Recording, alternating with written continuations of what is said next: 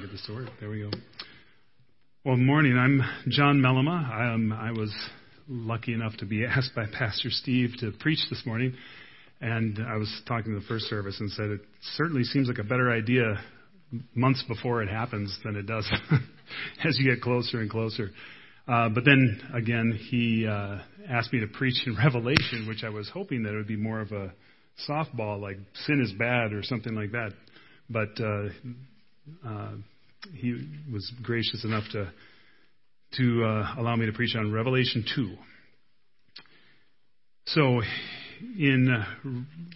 whenever you're preaching, thankfully you don't have to come up with new material because God's got it all there for you. So, if things go well, praise God. But if you don't get anything out of the service, it's either me or you, but it's not God. So, the water.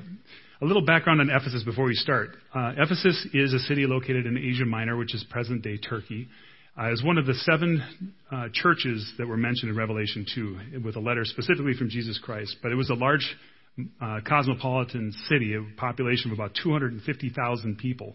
It was technically part of the Roman Empire, but they allowed it to be self-governed, which it was a very proud city with a lot of people that were honored to be called Ephesians, but it was second only to Rome in culture and in commerce. We have some slides here. The first one is a picture of the ruins of the Celsus Library. This was one of the many buildings in the Ephesus that were just amazing architecturally, but also just shows you how advanced they were at that time. It was the 3rd largest library in the Roman Empire. The city itself had complicated infrastructure. They actually had a sewage system. They had public baths, public toilets. They also had aqueducts to bring fresh water in. They had a large theater that had a capacity, which the next slide, capacity of 25,000 people. And they actually used this to help calculate how many people they think lived in Ephesus, because typically the theater would hold about 10% of the population in any given Roman city. So that's part of how they came up with 250,000 people.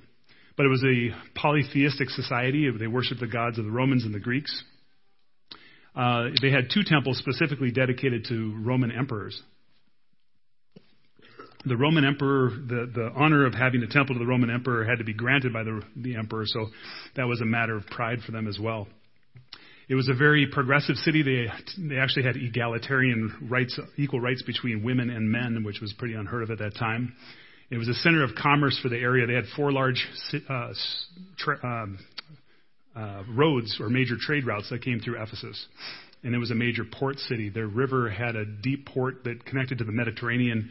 And so it was one of the wealthiest cities because of all of these facts. They even lit some of their streets at night with oil lamps, if you can imagine that.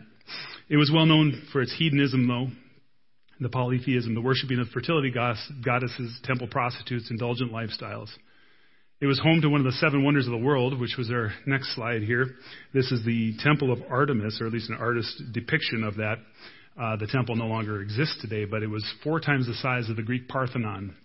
It was 425 feet long, 220 feet wide, and 60 feet high, with great folding doors and all these pillars. You see, there was 127 marble pillars, and some of them were covered in gold. The worship of Artemis was the peak of that society, but was also religious immorality at its worst. In the midst of this opulent, culturally enlightened, and hedonistic culture, Paul arrived in 52 AD and began preaching initially in the synagogues. And then it spread into the public spaces, and he stayed there working with the church in Ephesus for 2 to 3 years. And this church, perhaps more than any others, was home to kind of the all-stars of pastors in the early church. You had Priscilla and Aquila, you had Paul, you had the Apostle John that came through and pastored the church, you had Timothy, and also Tychicus. Timothy was there in AD 64 to help remind the church of the truths and prevent false teachings being spread. And Timothy was written by Paul to Timothy to admonish him from in how to fight against the heresies that were attacking the church. John was living in Ephesus 30 years after Timothy, the letter to Timothy, and was preaching in God's name against the proclamation of the Emperor Domitian, who then put him into exile on the island of Patmos, and that's in the Mediterranean, about 60 miles from Ephesus, and that was where John had his revelation from Christ, and that's what we're reading here. Revelation 2, 1-7. To the angel of the church in Ephesus write, these are the words of him who holds the 7 stars in his right hand and walks among the 7 golden lampstands. I know your deeds, your hard work, and your perseverance. I know that you cannot tolerate wicked people, that you have tested those who claim to be apostles but are not, and have found them to be false. You have persevered and have endured hardships for my name and have not grown weary. Yet I hold this against you. You have forsaken the love you had at first. Consider how far you have fallen. Repent and do the things you did at first. If you do not repent, I will come to you and remove your lampstand from its place. But you have this in your favor. You hate the practices of the Nicolaitans, which I also hate. Whoever has ears, let them hear what the Spirit says to the churches. To the one who is victorious, I will give the right to eat from the tree of life, which is in the paradise of God. So looking at this passage, I was kind of separating into the good, the bad, and the deadly.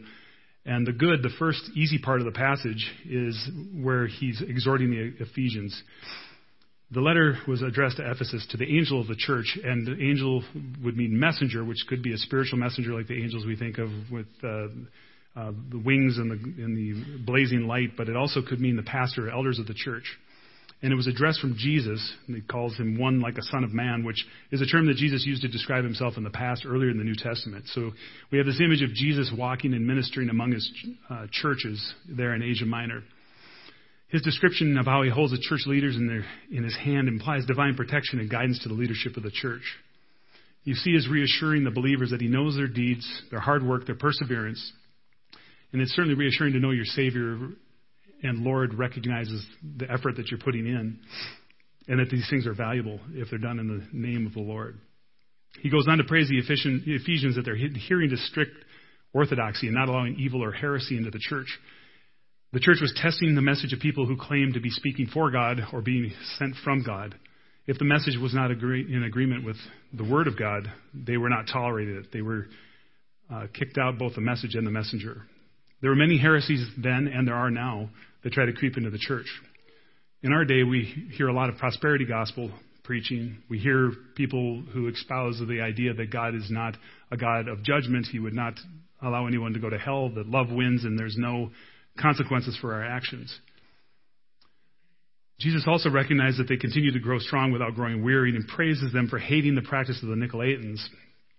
This is a group that's not very well known at this time. There's some speculation about what they really stood for, but one of the theories is that it was started by one of the elders in the church that was leading people astray into immorality and wickedness. They think they were assaulting the church with sensual temptations, which would be very in line with what the temple of Artemis and the Ephesians believed in their polytheistic society. Clement of Alexandria, in talking about the Nicolaitans, said that they abandoned themselves to pleasure like goats, leading a life of self-indulgence. So no matter what they preached, it seemed to be some sort of perversion of God's grace, replacing freedom in Christ with a license to sin. Well, that's the good, the admonition. But now he warns the church that they grew cold. They've forsaken their first love. So looking at what is the first love? What does it look like in the beginning? In the Old Testament, Jeremiah describes the relationship of God to his people of Israel.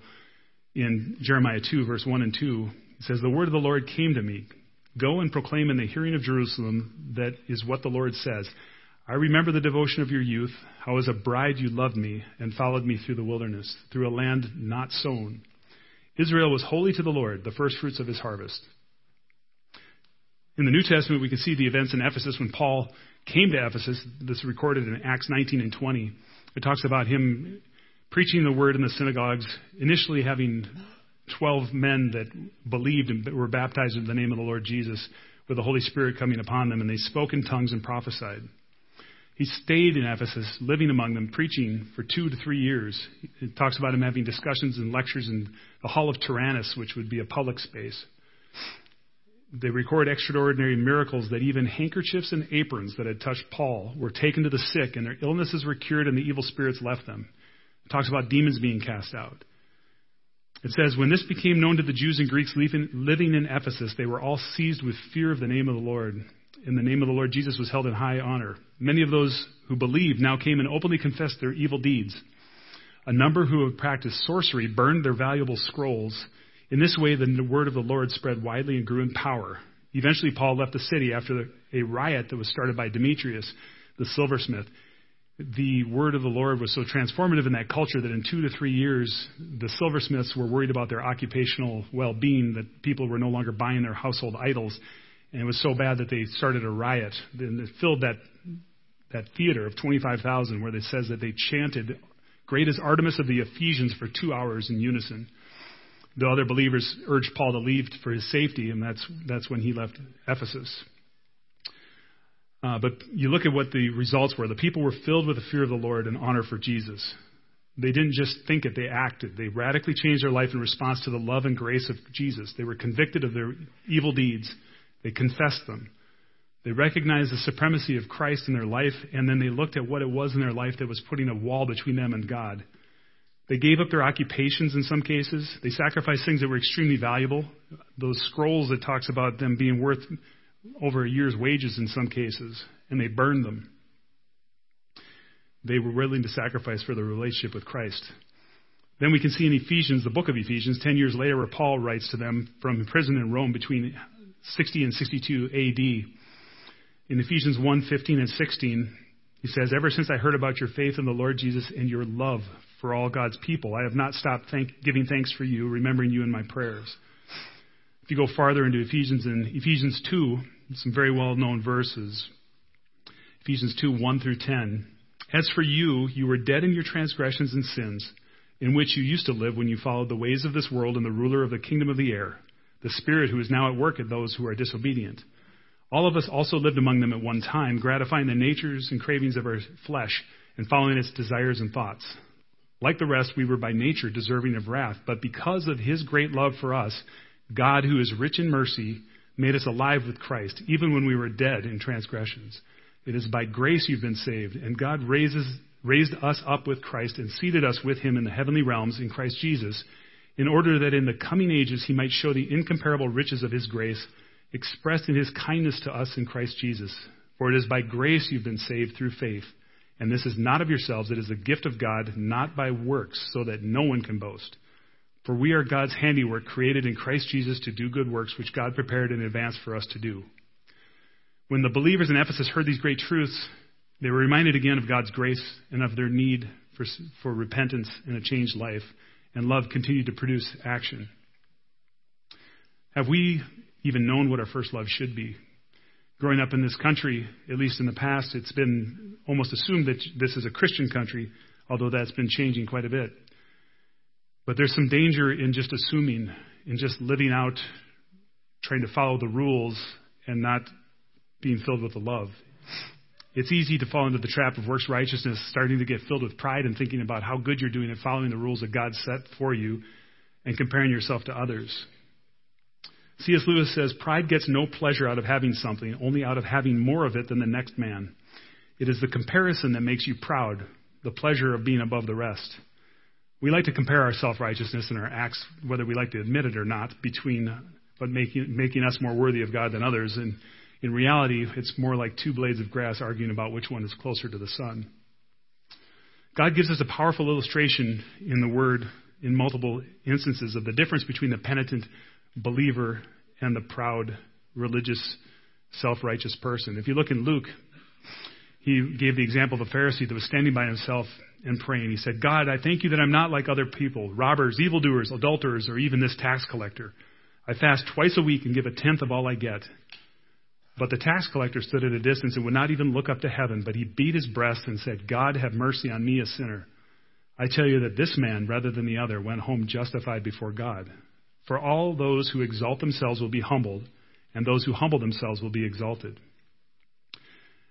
Earlier in Luke, when Jesus was anointed by a sinful woman at Simon the Pharisee's home, he told him a parable. He said 2 people owed money to a certain moneylender.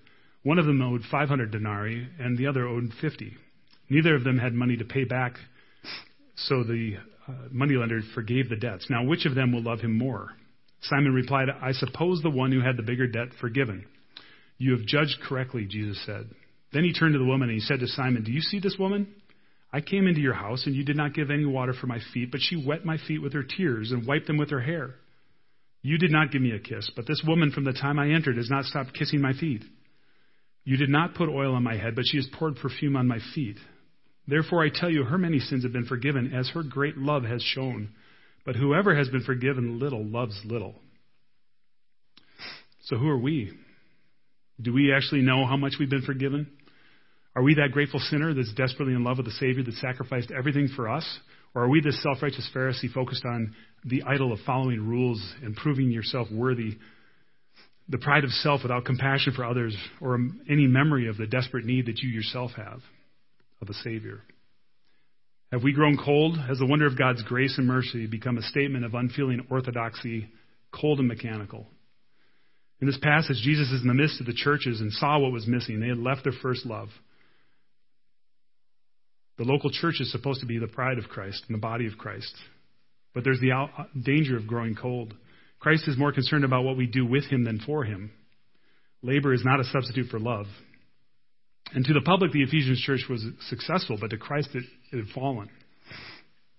Do we see how far we've fallen? Do we feel that conviction of the Holy Spirit? Sometimes we've become so callous and dull to it that we don't even feel that inkling, but it's there. We need to repent, the passage says. That means to go back and do what we did at the beginning. Do we have that love of Christ burning in our heart? The fall that Christ is talking about isn't some minor defect like stubbing your toe. If you look at the consequences that Christ is warning the church about, he's not talking about not being fulfilled. He's talking about taking away their lampstand, which would be shutting down their church. Are we different than Ephesus? Are we listening? Are there things that we need to confess? There are tremendous spiritual dangers of leaving your first love. What do we actually have in our heart? The true God of your heart is often what your thoughts effortlessly go to when there's nothing else demanding your attention. Is there compassion and love for our church and fellow brothers or sisters, or only judgment based on our own cherry-picking or interpretation of the rules that we like and throwing out that which we don't? If we lack compassion, how do we have this heart that Christ has for the lost? And where do we find our meaning?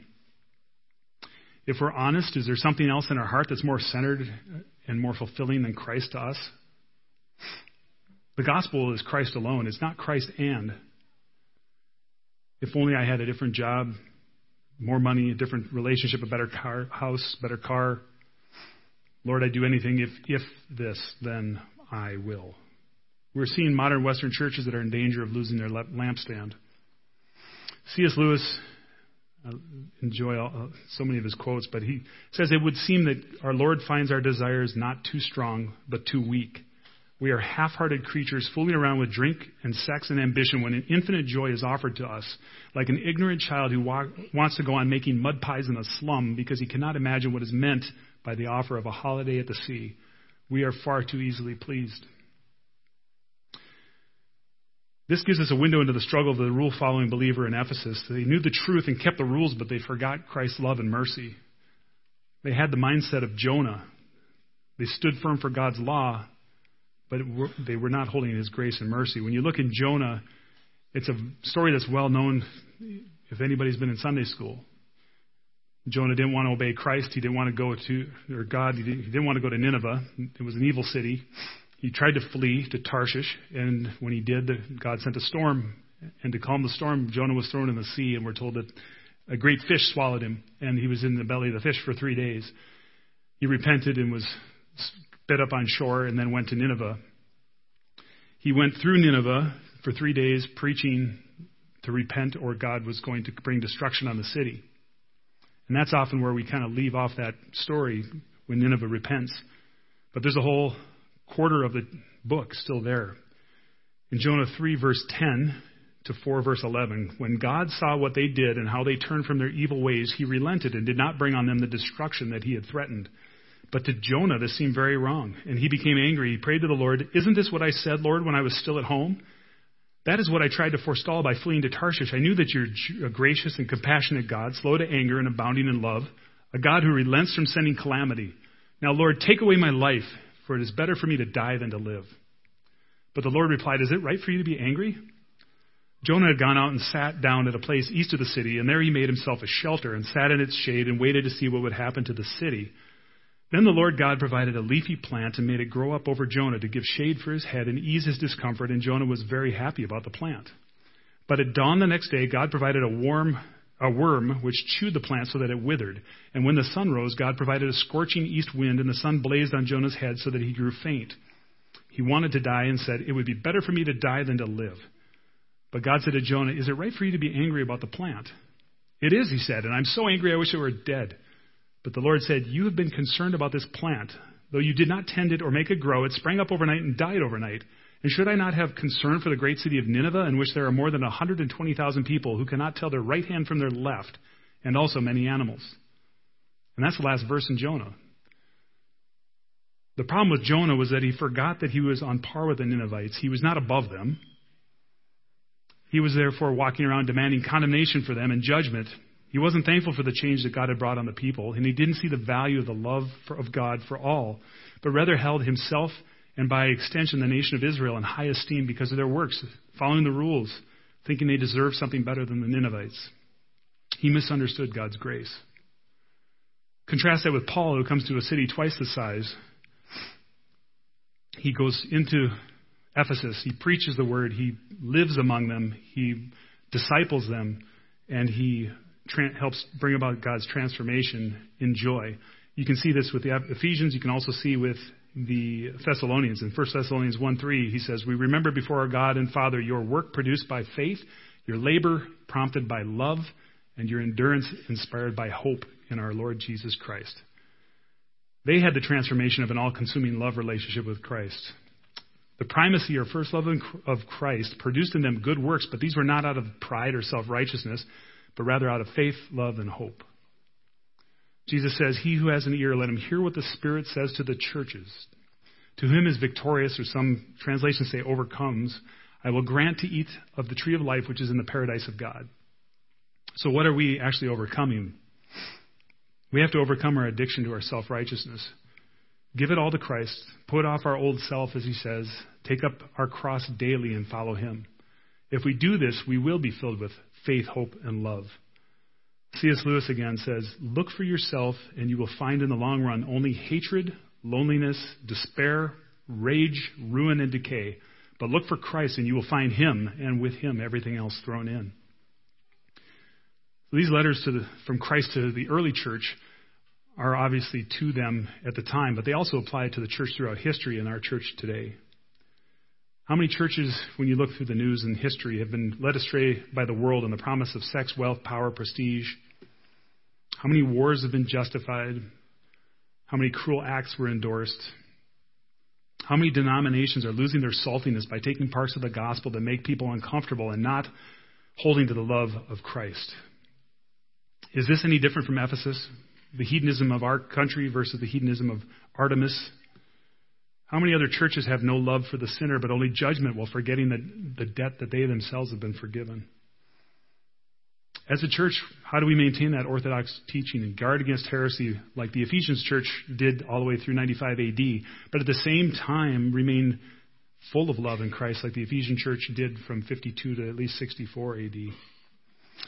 The wonder of the gospel in my life should be life transforming. God does not love me because of my works. God loved me and made me alive, and because of this, in joy, I should desire to be transformed and do good works. I need to allow the Holy Spirit to convict me and transform me. I need to have him show me what my scrolls are and what I'm hiding. What am I holding in higher regard than a life with my Savior? Do I want to burn my scrolls out of love for Christ? Brothers and sisters, Christianity is not a boring list of rules to follow to build ourselves up, proving our worthiness of salvation, or a rite of passage that allows us to remain in the club of Sunday mornings or Wednesday nights. Rather, Christianity is a dynamic, all-consuming, all-loving relationship with the Creator of the universe. Being in love with God through being filled with the Spirit should be transforming. We need to see the reality of living with God. That will give us strength to confess while producing confidence that I'm completely welcome at God's table as his child. I always enjoy Timothy Keller, my favorite, I think, but he explains it like this. He says, "The gospel is this: we are more sinful and flawed in ourselves than we ever dared believe. Yet at the very same time, we are more loved and accepted in Christ Jesus than we ever dared hope.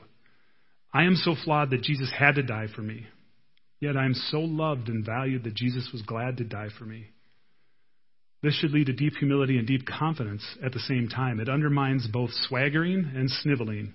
I cannot feel superior to anyone, and yet I have nothing to prove to anyone. I do not have to think more of myself or less of myself. Instead, I have to think of myself less. The problem with our hearts is the same problem from 2,000 years ago and from the problem with Jonah thousands of years before that. The last question is to us. We may be religious and moral, but our real religion is we live for ourselves. We always preserve for ourselves the right to decide if God's will fits into our tidy view of ourselves and how our life should go. We may believe in God's will, but we don't see it as a fire. If we did, we would give ourselves up and live for Him and be warmed by the fire and also refined by the fire. Well, what happened to Ephesus? The city was sacked by the Goths in 262 AD, never regaining its splendor. Massive earthquakes later happened. The harbor filled in with silt. It's now 3 miles from the ruins of Ephesus to water access in the Mediterranean. It was invaded. It was conquered by the Arab invasions, followed by the Ottoman Empire. And eventually it was abandoned completely in the 15th century. You can go there and tour it and see spectacular ruins of an affluent, highly cultured, egalitarian, progressive society that used to be. But there is no life. No city remains and the lampstand is gone. C.S. Lewis says, again, to have faith in Christ means, of course, trying to do all that He says. There would be no sense in saying you trusted a person if you would not take his advice. Thus, if you have really handed yourself over to Him, it must follow that you are trying to obey Him, but trying in a new way, a less worried way, not doing these things in order to be saved, but because He has begun to save you already. Not hoping to get to heaven as a reward for your actions, but inevitably wanting to act in a certain way because a first faint gleam of heaven is already inside of you. Have you ever had this first love for Christ? If not, you need to repent. You have to believe. You have to be baptized. Have you had it, but now you've grown cold? Again, you need to repent. You need to follow God with faith, love, and hope. Then you will become victorious, an overcomer, and eat from the tree of life in the paradise of God. Let's pray. Dear Heavenly Father, thank You for Your love, Your infinite grace and mercy. Thank You for loving us enough to sacrifice Your Son who lived a perfect life to pay the penalty that my life deserves. Have mercy on us. Give us the strength to restore You as our first love. May we be fully aware of our desperate debt that has been forgiven. Please show us the hidden scrolls in the back rooms of our lives and the deep corners of our hearts, and give us the strength to confess them and bring them out and burn them. Fill us with Your Spirit. Produce the faith, hope, and love that will spur us on to doing the good works that You have called us to. In Jesus' precious name, amen.